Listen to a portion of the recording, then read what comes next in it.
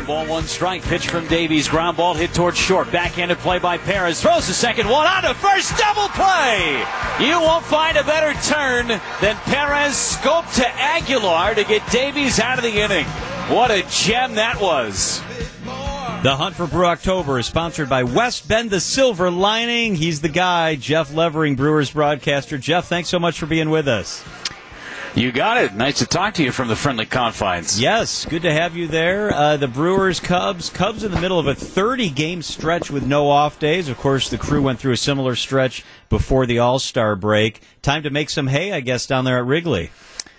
Yeah, no doubt. And the Brewers, they know their goal. It's to try and win series. They've done that for 6 consecutive series. And it's another opportunity to gain some ground. They're just 2 games back. And these 3 big games against the Cubs will be critical moving down the stretch. You got John Lester tonight going for Chicago, and Wade Miley, who's been brilliant for the Brewers since coming back from his second injury with that oblique.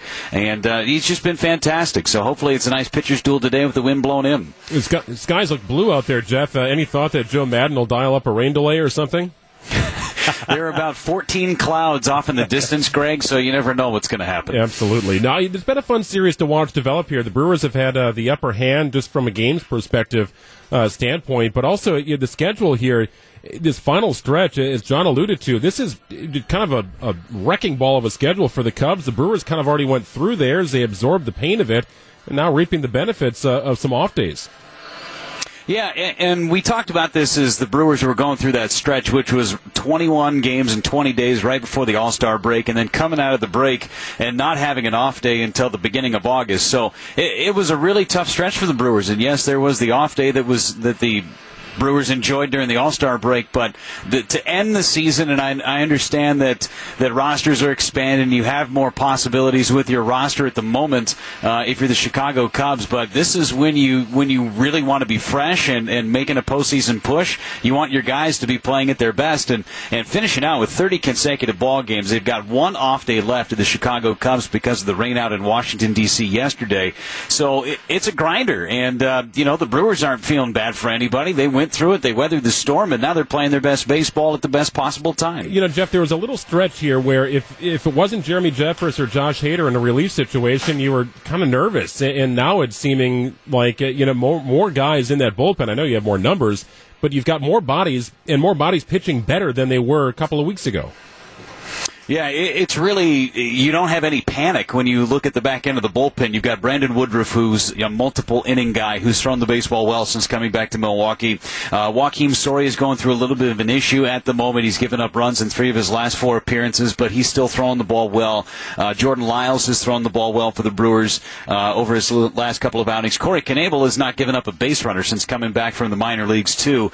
He seems to be getting back into the form that he was in 2017, and, you just go down the list, and the Brewers, anybody that they run out there, you feel very confident in at the moment, and that's what you want. Your starting pitching has been giving you some pretty good appearances, 5 innings, 6 innings of 1 or 2 runs or less, and then you give it to the bullpen, and they take care of the rest. It's been a nice recipe for success, and the Brewers are throwing the ball well right now. Brewers broadcaster Jeff Levering is with us. They'll face John Lester tonight. Lester kind of out of his routine a little bit, probably, through 1 inning on Friday, then the rains came, and not very good, Jeff, at Wrigley this year either. 4.25 ERA, almost double what it is when he's on the road. What's the key, if you're the crew, to getting on top of John Lester tonight?